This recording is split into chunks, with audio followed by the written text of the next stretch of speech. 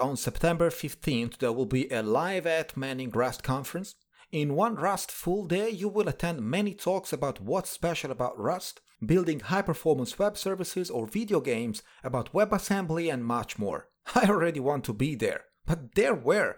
No need to travel. The event is going to be online, of course. If you want to meet the tribe, tune in September 15th to the Live at Manning Rust conference. I have added a link to register completely free of charge in the show notes of this episode. I'll see you there. Thank you for listening to Data Science at Home podcast with Francesco Gadaletta. You are about to get cutting-edge insights from the people who are reshaping the world of technology with machine learning, data science, and artificial intelligence. It's time for Data Science at Home. Welcome to the show. Welcome back to another episode of Data Science at Home podcast. I'm Francesco, podcasting from the regular office of Leuven in Belgium. This is the third episode of the mini-series Testing in Machine Learning, and I am again with Adam Leon-Smith, who's an expert in testing systems. Hi Adam, how are you doing? And welcome back. Hey Francesco, good to see you again. So in the last episode, we have been speaking about how to use data science to support testing. And we also touched a bit the synthetic data space. Remember, Adam? It was quite an interesting topic there. In this episode, we are going to expand on some advanced testing techniques for machine learning systems. So, Adam, quick intro for you, and then I will start with my annoying questions. Hey, no worries. So I'm CTO of a company called Dragonfly that specializes in quality and testing of complex systems, and chair of the British Computer Society's special interest group in software testing. And testing machine learning is one of my favorite topics. And it is mine too. Now, when you say testing in machine learning, I would like to focus my attention, at least in this episode, on a particular aspect of machine learning, which is deep learning. Due to the fact that, this is kind of my personal observation, is that neural networks are considered kind of a new programming language in the sense that you can indirectly program neurons to perform some sort of functionality. And so this new programming language requires, as our traditional programming languages, testing tools. Now, those who are familiar with static analysis, dynamic analysis for regular code know exactly what I'm speaking about.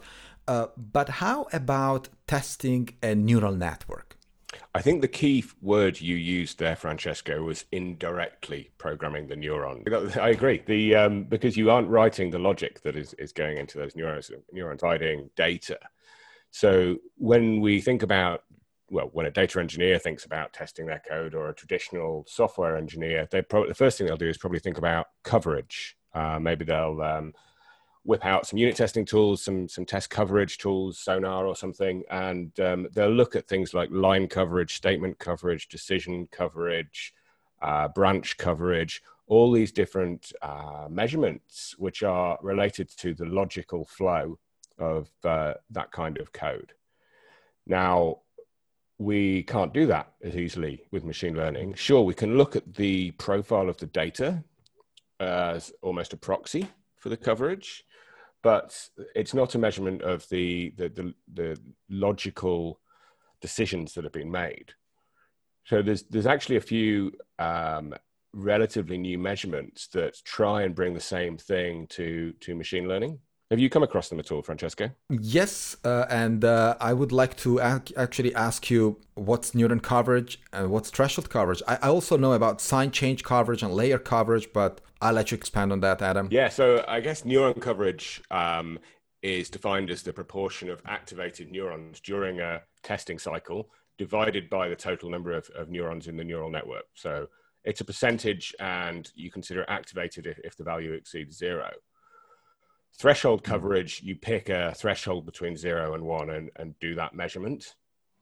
And there's even some techniques around sign change where you consider 0 as a negative value and look at whether you've got a positive or a negative value coming out.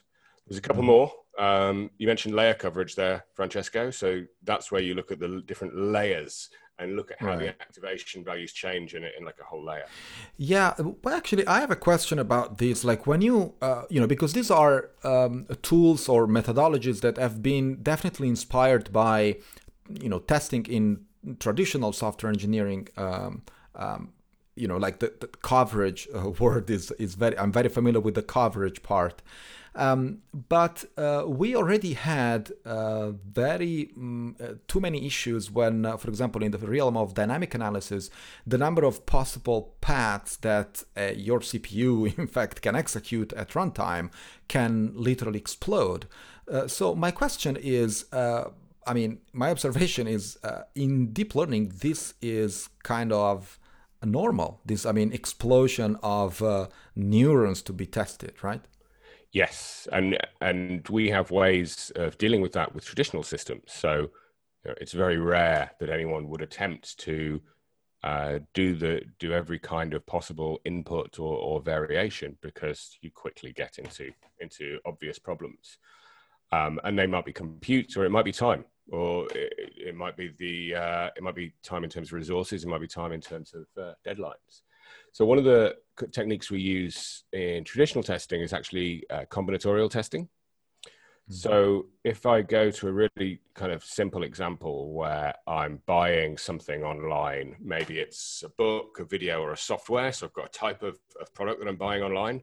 I've probably got a type of credit card used, and maybe something like a quantity.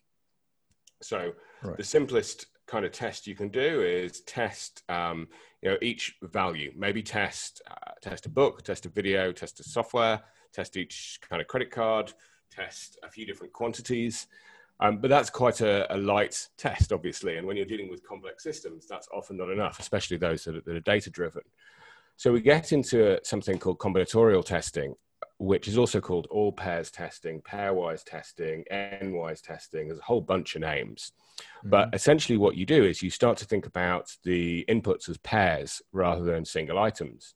So maybe I'll make sure that I test an Amex credit card with a book, with a video, and with a piece of software, and with 3 different quantities. Now, the number of pairs of things, if you have a pair of variables, that's called, let's call it tuple. So the first simple test I described was 1 tuple tests, where you're just testing each value once. A 2 tuple test is where you're testing each possible value across 2 different inputs together. So that gives you a much larger number of tests, and statistics show that detects way more defects than 1 tuple, and way more defects than 3 tuple, which is 3 input variables joined together and looking at the combination. So it's kind of traditionally, through lots and lots of research, it's the optimum kind of level of testing for a system that uses traditional logic. And it is black box testing. So you're not looking here at things like neuron coverage and code coverage. You're thinking about what matters to kind of the business problem or the data structures. I have 2 questions on this. Like the first is the black box nature, not only of neural networks, but also of the testing strategy. How much does this impact the quality of the testing? How much does using a 2 tuple approach impact the quality of the testing? Yes, exactly. It significantly improves it, because it significantly improves the coverage with the optimum set of tests. It also lends itself to an automated test generation approach, because once you're looking at lots of combinations, you're getting into algorithms, it becomes easier to write some code to figure out your tests and the optimum data inputs, rather than to do it manually, which is good practice as well. That would have been my second question. So I guess you anticipated me. There is no manual intervention in defining this testing strategy, right? It's fully automated, right? That's right, except in the simplest example, where someone might do it on paper. It's usually, there's loads of open source scripts floating around that will do this. There's commercial tools that do it as well. Cool. Very, very interesting. And can you mention who is using this, or in which domain, if you don't want to make names, of course? Sure. I mean, so many of the big consultancies, this is part of their standard approach when they approach this type of problem. It's very common across industry. But what I don't know is the applicability to ML. So I think in terms of being applied in practice with traditional systems, it's very, very mature.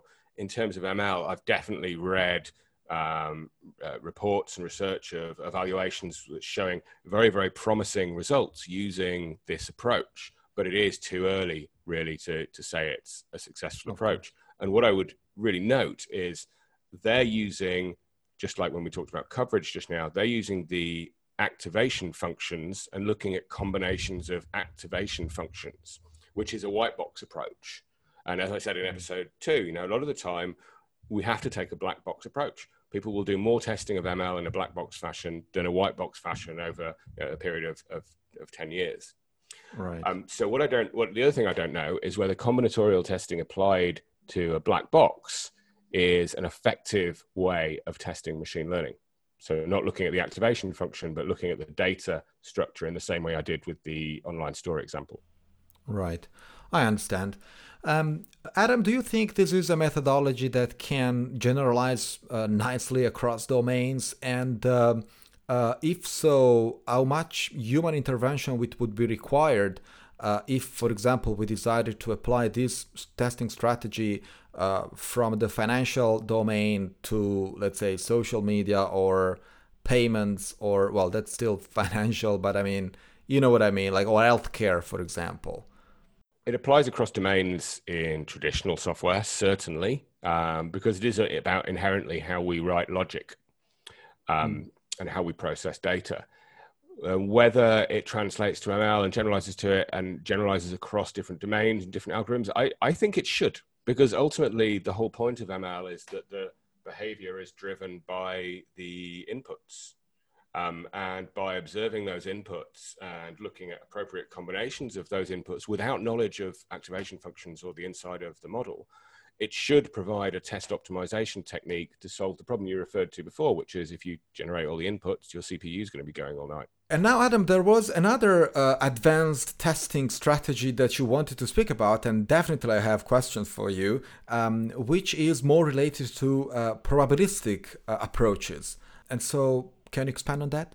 That's right. So research and surveys of machine learning specialists tell us that the two biggest problems they encounter are talking to customers about goals and testing the systems, whether it's in the data science validation process or a wider testing phase. And one of the things I talk to people about is specifying their quality requirements in a different way. So thinking upfront about things like false positives and false negatives when you're discussing the required level of accuracy or correctness for a system. We all know it's very difficult to get everything to 100%, but making sure those expectations are kind of set up front is important. So starting to introduce some statistical language into those requirements is very important for the testing phase, but it's not just accuracy and correctness, it's things that we may call flexibility. So we're developing for this set of operational requirements, how much does this particular stakeholder need the system to be able to flex to unseen data, to unexpected contexts? And the other area is robustness. So, data perturbations that bad people use to try and achieve bad things, adversarial examples. That's a conversation you kind of need to have up front in any kind of high risk scenario. In terms of will your system that you're developing need to maintain its operational performance in adversarial context. So to make this self-contained, adversarial examples have been observed and abused already a number of times in domains like autonomous vehicles, for example. Even in finance, as Adam was anticipating me before this episode, it's basically examples that are forged with the only purpose of fooling the model, fooling the neural network, and let it predict something else. In the case of autonomous vehicles, for example, adversarial examples have been used for patching with invisible features, invisible to the human eye, of course, features on street signs, for example. And at that point, the car, which was supposed to maintain a speed limit of, let's say, 50 miles per 50 kilometers per hour or miles per hour, it literally got fooled and just removed that line from the neural network. So I'm laughing about it, but this is really not funny because there can be consequences in the real world when these things happen. Now, it has been proved that, and it has been shown as well by many other researchers, which I interviewed a long time ago now in a previous episode, about adversarial examples. So they have shown that playing at the stochastic gradient descent algorithm and exploiting some mathematical properties of the backpropagation algorithm typical of any neural network, they could in fact forge these examples that could fool the network completely.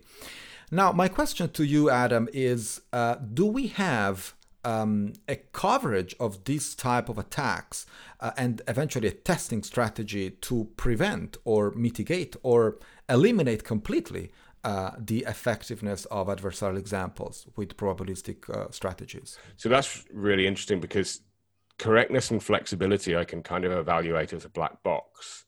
I don't think I can evaluate robustness without generating every possible input in a black box way. I think a white box mechanism for testing, generating adversarial examples to test in order to test for robustness is really, really interesting. And if you could potentially put together something like threshold coverage, combinatorial testing, to get some kind of generation of the optimum set of adversarial examples, that would be hugely helpful for industry. I believe so. And I think that these testing strategies indeed will be more and more normal in our arsenal of tools for programming machine learning approaches or deep learning methods, for sure. Adam, this was extremely interesting. Thank you very much for being on the show. Is there a contact that the followers of Data Science at Home can bug you with? Yeah, I'm on Twitter. Adam Leon Smith, that's ADAMLEONSMITH. Feel free to bug me as long as it's about machine learning and testing. I'm sure they will. And we will add some of your contacts to the show notes of this episode. As always, thank you very much for being on the show and talk to you next time. Thanks, Francesco. Bye-bye. Did you know that on September 15th, there will be a live at Manning Rust conference? In one Rust full day, you will attend many talks about what's special about Rust, building high-performance web services or video games, about WebAssembly and much more. I already want to be there. But there where? No need to travel. The event is going to be online, of course. If you want to meet the tribe, tune in September 15th to the Live at Manning Rust conference. I have added a link to register completely free of charge in the show notes of this episode. I'll see you there. You've been listening to Data Science at Home podcast. Be sure to subscribe on iTunes, Stitcher, or Podbean to get new fresh episodes. For more, please follow us on Instagram, Twitter, and Facebook, or visit our website at datascienceathome.com.